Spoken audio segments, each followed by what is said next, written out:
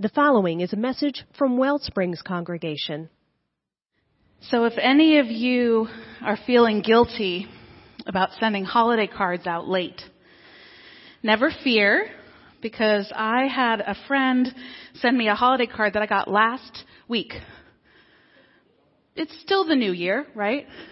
They sent me a happy 2019 card in mid-February, which was nice. But I was actually thrilled to get this card, not just because it was a nice gesture from a friend, but because these two on the bottom, Mark and Sarah, are the first couple that I ever married as a minister. Yeah. About 8 years ago, before I was ordained actually, I did the wedding ceremony for the two of them in Virginia at a flower farm. Beautiful outdoor wedding in September. They have two beautiful boys now, as you can see. And so every time I get their holiday card, I confess to them, and if you are on Facebook, you saw I confessed on Facebook, I feel a little proud. Like, yeah, I did that, yeah. Now, of course, I had very little to do with that, and there's not really much for me to be proud of. But there is one story from that day that I am still proud of, and that I still tell. You see, my first ever wedding ceremony, I am sitting with the groom back in that little room before everything starts. And about 10 minutes before the ceremony was scheduled to begin, his best man comes in and says, "Hey man, give me the rings so I can hold them for the ceremony." Now the rings were in a box in the hotel room, 45 minutes away. Except none of us knew that. Mark thought he had them. And so what happened was 10 minutes of pure panic. Searching through the room, searching through their pockets, wondering if the rings had fallen out in the car, going out to the car to check under the seats. And it became pretty clear to me that we were not going to find these rings in time for the ceremony. And so I told everybody, listen, the rings are somewhere, all right? And we're going to find them. But we're not going to find them right now. And I said, hold on one second. And I went out to the crowd that was waiting, and I went up to the front row where Mark's parents were sitting. And I said, "Hi, Mr. and Mrs. Elbert. Good to see you. Are you two wearing your wedding rings?" And they said, "Yeah." I said, "Great. I'm going to need them for the ceremony, please." And they took off their wedding rings, and I took them back, and Sarah and Mark got married with his parents' wedding rings. And nobody knew. The great thing about that story, honestly, better than what happened in the moment, was that I get to tell that story now to every other couple that comes to me nervous about something going wrong at their wedding.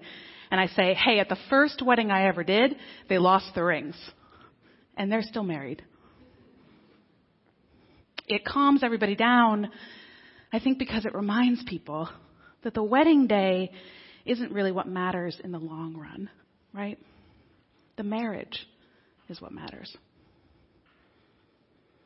It can rain. We can lose the rings.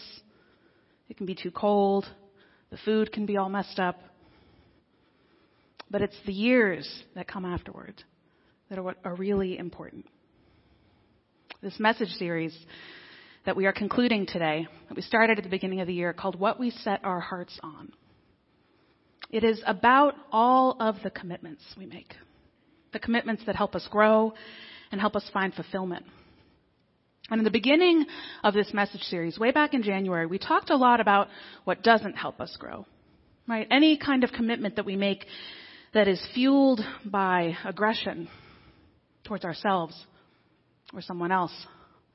Any kind of commitment we make that's really about guilt or motivated by the fear of not measuring up.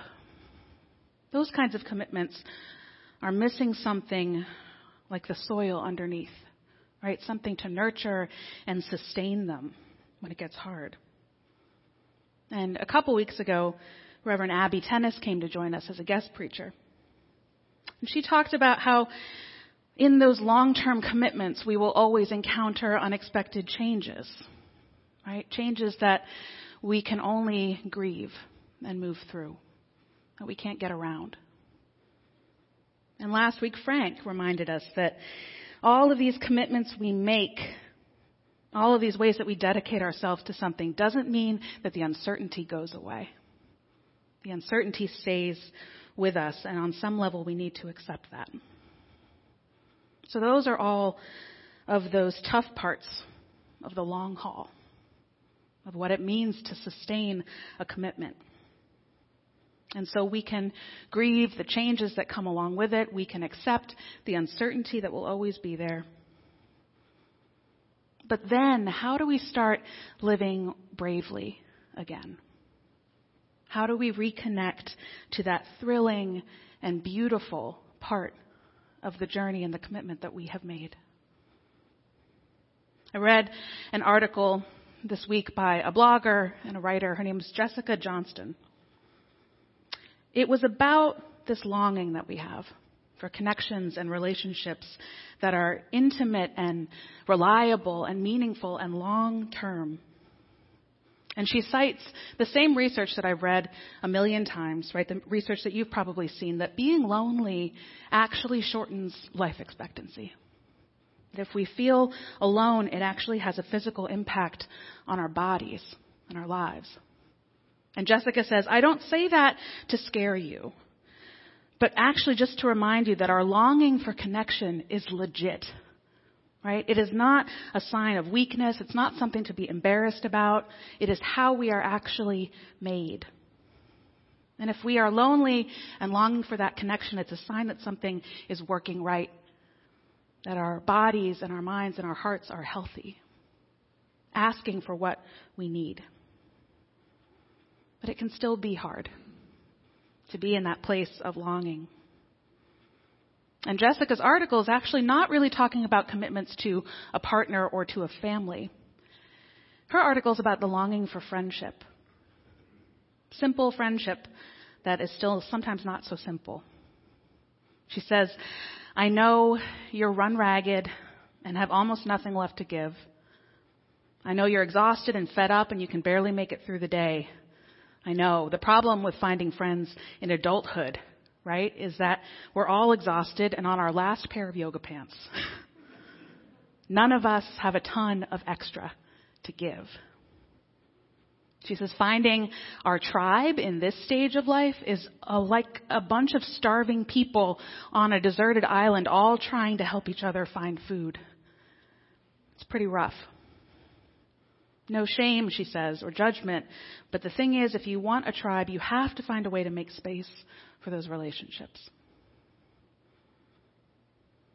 Leaders of religious communities and spiritual communities, like this one, like me, we typically read a lot about this topic because loneliness is a huge problem in so many of our lives, and connection is such a big part of what our synagogues or mosques or sanghas or churches offer to the world.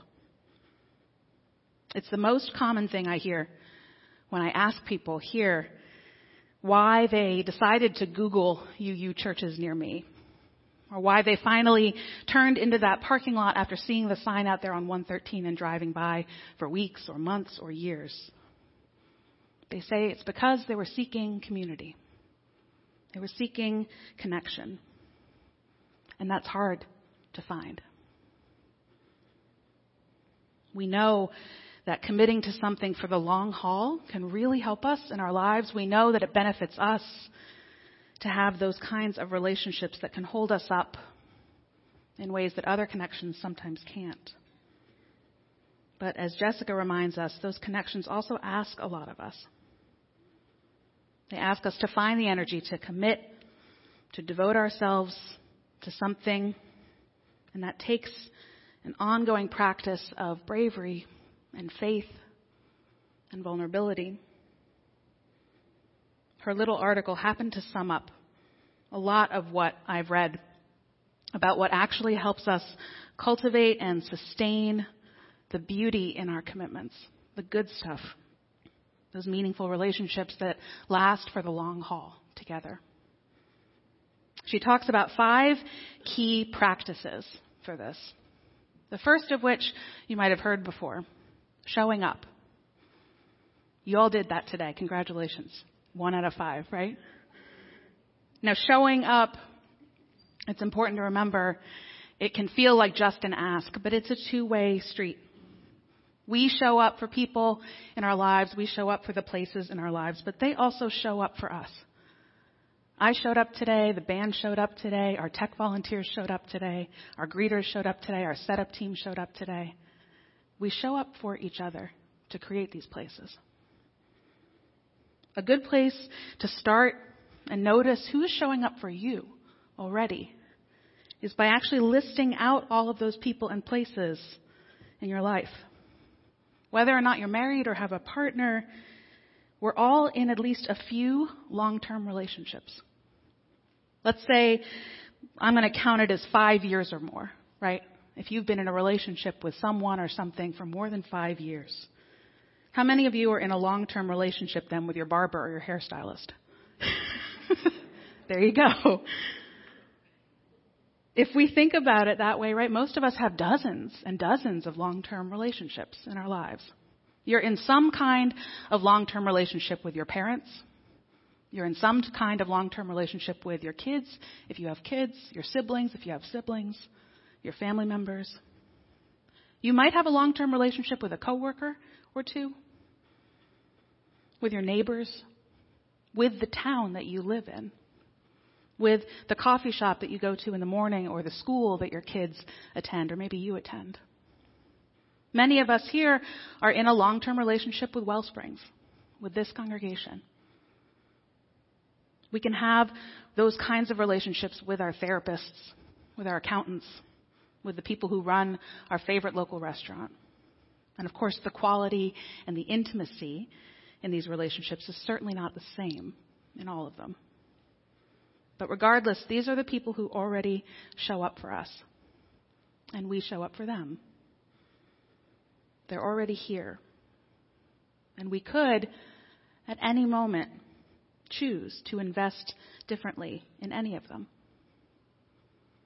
Which brings me to the next two things on that list that Jessica says helps us nurture these long-haul relationships.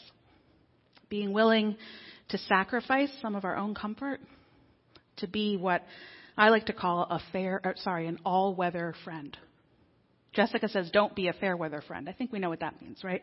I like to think of it as an all-weather relationship.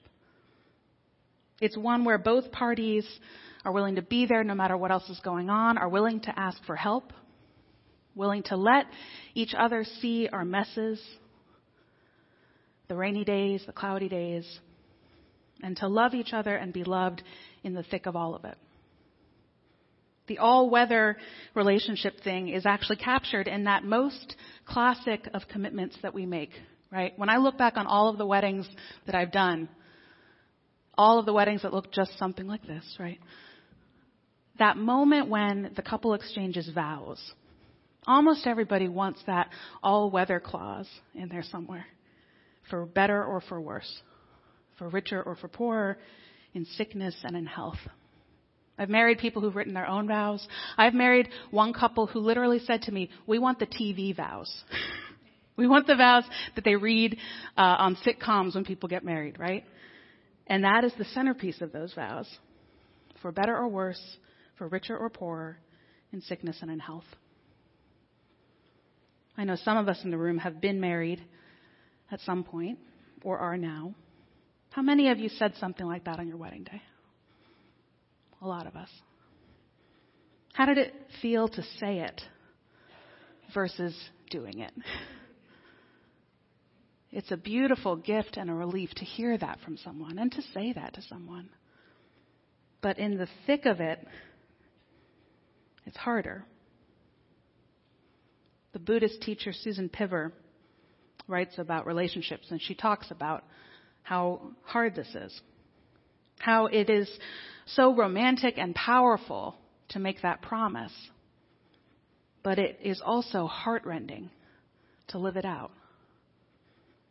A relationship that's all weather requires, she says, an ongoing, never-ending, ongoing willingness to not know, to be open, to be thrilled sometimes, to be bored sometimes, to be confounded and delighted, to take chances and put it all on the line, to not know, To be confounded, to put it all on the line. What does that look like on the ground in my life or your life? What does that look like at 1 a.m. on a sleepless Wednesday night? To not know when your kid is coming home. To be confounded by the friend who's mad at you but won't tell you why. To put it all on the line because your business partner is asking you just to trust them. Those are the hard moments. That's what that commitment to an all-weather relationship can look like in practice. All that grief and uncertainty comes right alongside the delight and the thrill and the long, slow process of loving each other.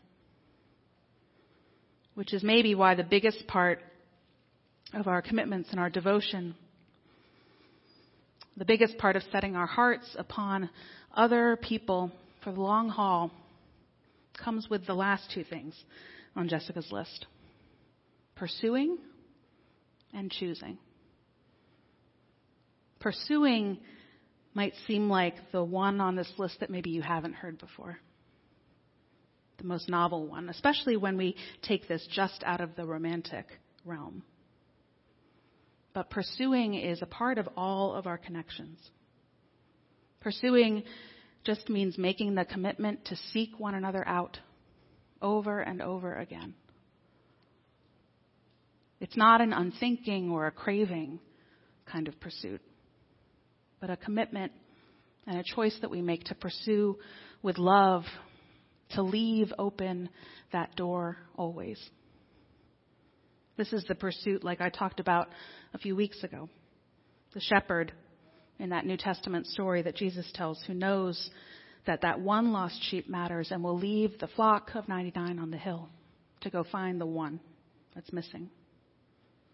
Or the pursuit also in the Christian scriptures of the Father who leaves that door open for his Son who has gone to return and who rejoices when that prodigal son finally comes back. Committing for the long haul means that we are willing to pursue, especially in those moments when things are broken and we might need to do some repair. We might need to recommit to trusting each other. The social worker and author and speaker Brené Brown, who I know many of us here are familiar with her books and her work, she has a wonderful story about this. About a day that her daughter came home from third grade. And they walked through the front door together. And as soon as they got inside, her daughter, who'd been kind of quiet and weird in the car, burst into tears and crumpled onto the floor. And eventually, through her sobs, she told her mom, "Something hard happened to me at school, and I shared it with a couple of my friends at recess. But by the time we got back into the classroom after recess, everybody in class knew. They'd told everybody. And everyone was laughing and pointing and calling me names. And she said, Mom, it was so bad. The kids were so loud and disruptive that the teacher had to take marbles out of the jar." In Brené Brown's daughter's classroom, they had a practice of keeping a marble jar for the behavior of the kids for when they were making good choices together. There was a marble jar right at the front of the room. And every time the class was doing well, the teacher would put a marble into the jar. And when it got all the way to the top, they had a party. They had a celebration for all the good choices that they'd made. But when things were going poorly, the teacher took a marble out. And Brené Brown's daughter said it was going on for so long, the teacher kept saying, "I'm going to take more marbles out. I'm going to take more marbles out." She said, "Mom, it was one of the worst moments of my life."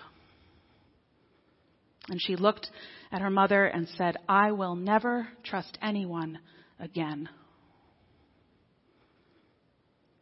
Now, Brené Brown said, "I will confess to you, what I wanted to say to my daughter in that moment was, 'You're damn straight you won't.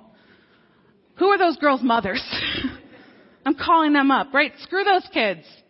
From now on, honey, you talk to me. You can trust me, okay? I'll have your back. But she knew that that would not serve her daughter in the long run. She knew that her daughter needed to learn how to pursue the right kinds of relationships and connections. To start now at practicing forgiveness and repair and learning how to build and rebuild trust for herself. So she sat down on the floor with her daughter. And she said, I know you feel like you'll never trust anyone again. But honey, trust is a lot like that marble jar. Those friends that you talked to over recess, you weren't foolish to tell them that. Over time, they had filled up your marble jar. They had been good friends to you, and you had dropped marbles into that jar with them. But sometimes people will do things that take the marbles out, too. Building trust with each other over time means just that we pay attention to our marble jars.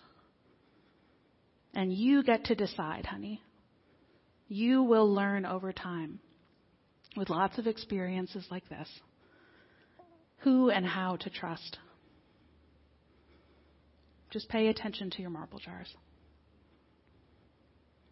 I wish I'd had that lesson earlier in my life.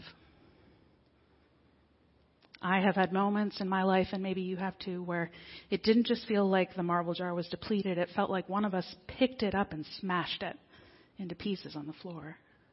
Marbles everywhere. And I have also had moments of pursuit, where I decide or the other person decides that that relationship matters enough that we are in it for the long haul. When the other person actually goes off and finds a new jar and puts it on the table.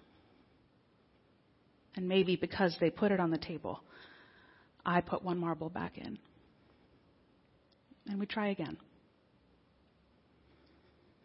Those moments when someone goes through that effort to find a new jar and put it on the table, whether that looks like an apology, a clearing of the air, a true owning up. Those are some of the bravest and most vulnerable moments I've ever witnessed. And some of the most powerful moments of grace and hope I've ever seen.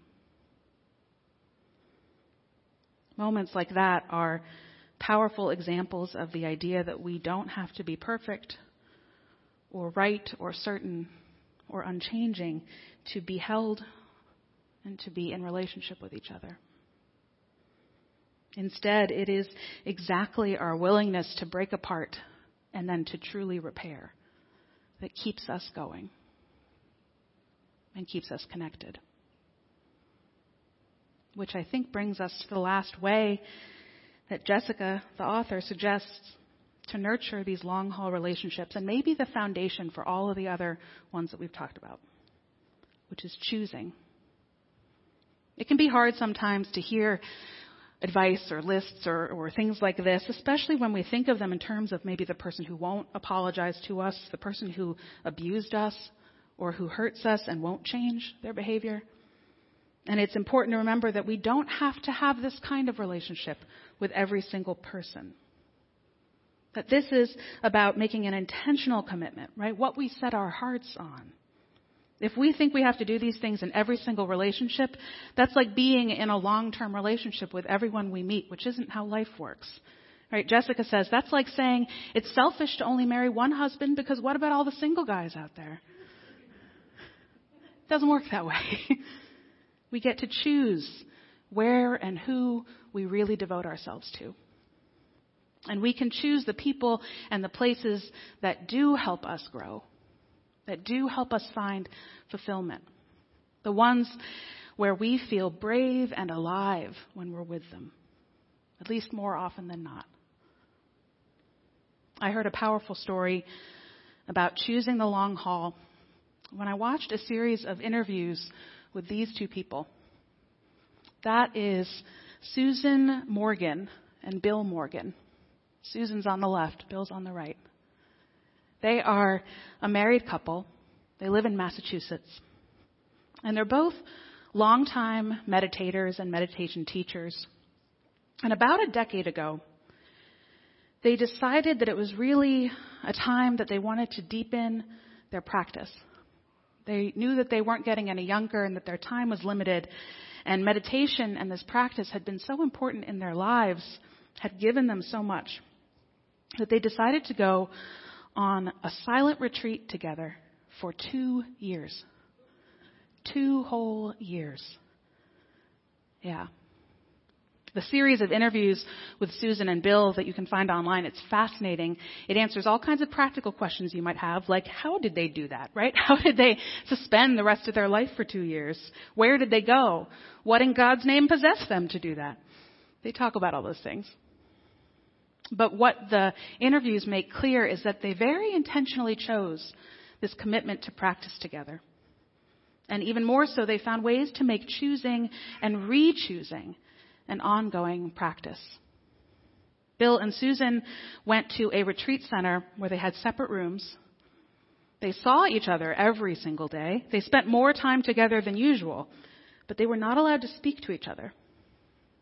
They couldn't sleep in the same room. They actually couldn't touch while they were on retreat.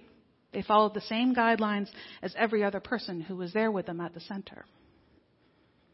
But they both had, like everyone else, a small envelope on the outside of their door. Reminds me of being in college. I had that in my dorm room. Right? A little place where someone could leave a note for them. And when they felt the need to check in with each other in words, they would do that. They'd write a note to each other. And one day, about maybe a year and a half into their retreat, Susan left Bill a note that said, "I think I need another year." Bill was not expecting this. And Bill was not really happy about it. As you can see in the picture, Susan is bald. They talk about that in the video too. And he confessed to her and to us. When I saw that note, I thought about how I'd always thought Susan had a bit more nun in her than I had monk in me. And he wondered, wow, is this going to be the end of our marriage? Is she going to choose this life and this way of being over being with me? And it's not like he was just along for the ride. He was a committed meditator himself, but it still scared him.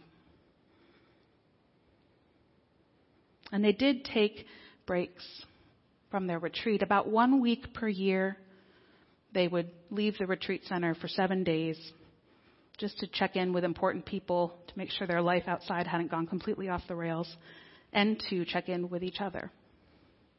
And so the next time that they took one of those breaks, they talked.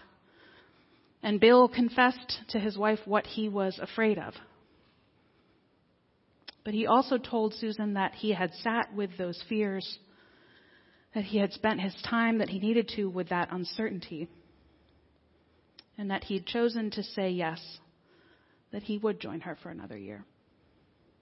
And that even if she did decide to take up the life of a nun, that he would be heartbroken, but he would support her choice. As you can see, Susan and Bill are still on speaking terms. They are still married. They are still devoted to each other, it seems, as ever. And that's even after Susan did the exact same thing to Bill in the middle of year 3 on the retreat. Left the exact same note. In the end, they spent a total of 4 years on silent retreat together. We get to choose who and what is worthy of our devotion. And while safety and certainty is never guaranteed, it can also be a wild, brave adventure when we make that commitment to connect. And as far as we know, the long haul is only for as long as we have left on this earth. So may we live as bravely and brightly as we can, showing up for each other, sacrificing, in all kinds of weather, pursuing and choosing each other while we're all still here. Amen. And may you live in blessing. I invite you to pray with me. God of changes, of time passing, the one who holds all of these seasons that we go through in our lives, the one who makes the green shoots come out of the dirt and the mulch every spring. May we remember to live while we're here, to notice the moments that we are grateful for, to take an active role in choosing how we spend our time together on this earth. And may we find the joy and the risk and the adventure as much as we can in all of it. For these prayers that I've spoken and for the prayers each of these people carries on their hearts, we say amen. If you enjoyed this message and would like to support the mission of WellSprings, go to our website, wellspringsuu.org. That's WellSprings, the letters uu.org.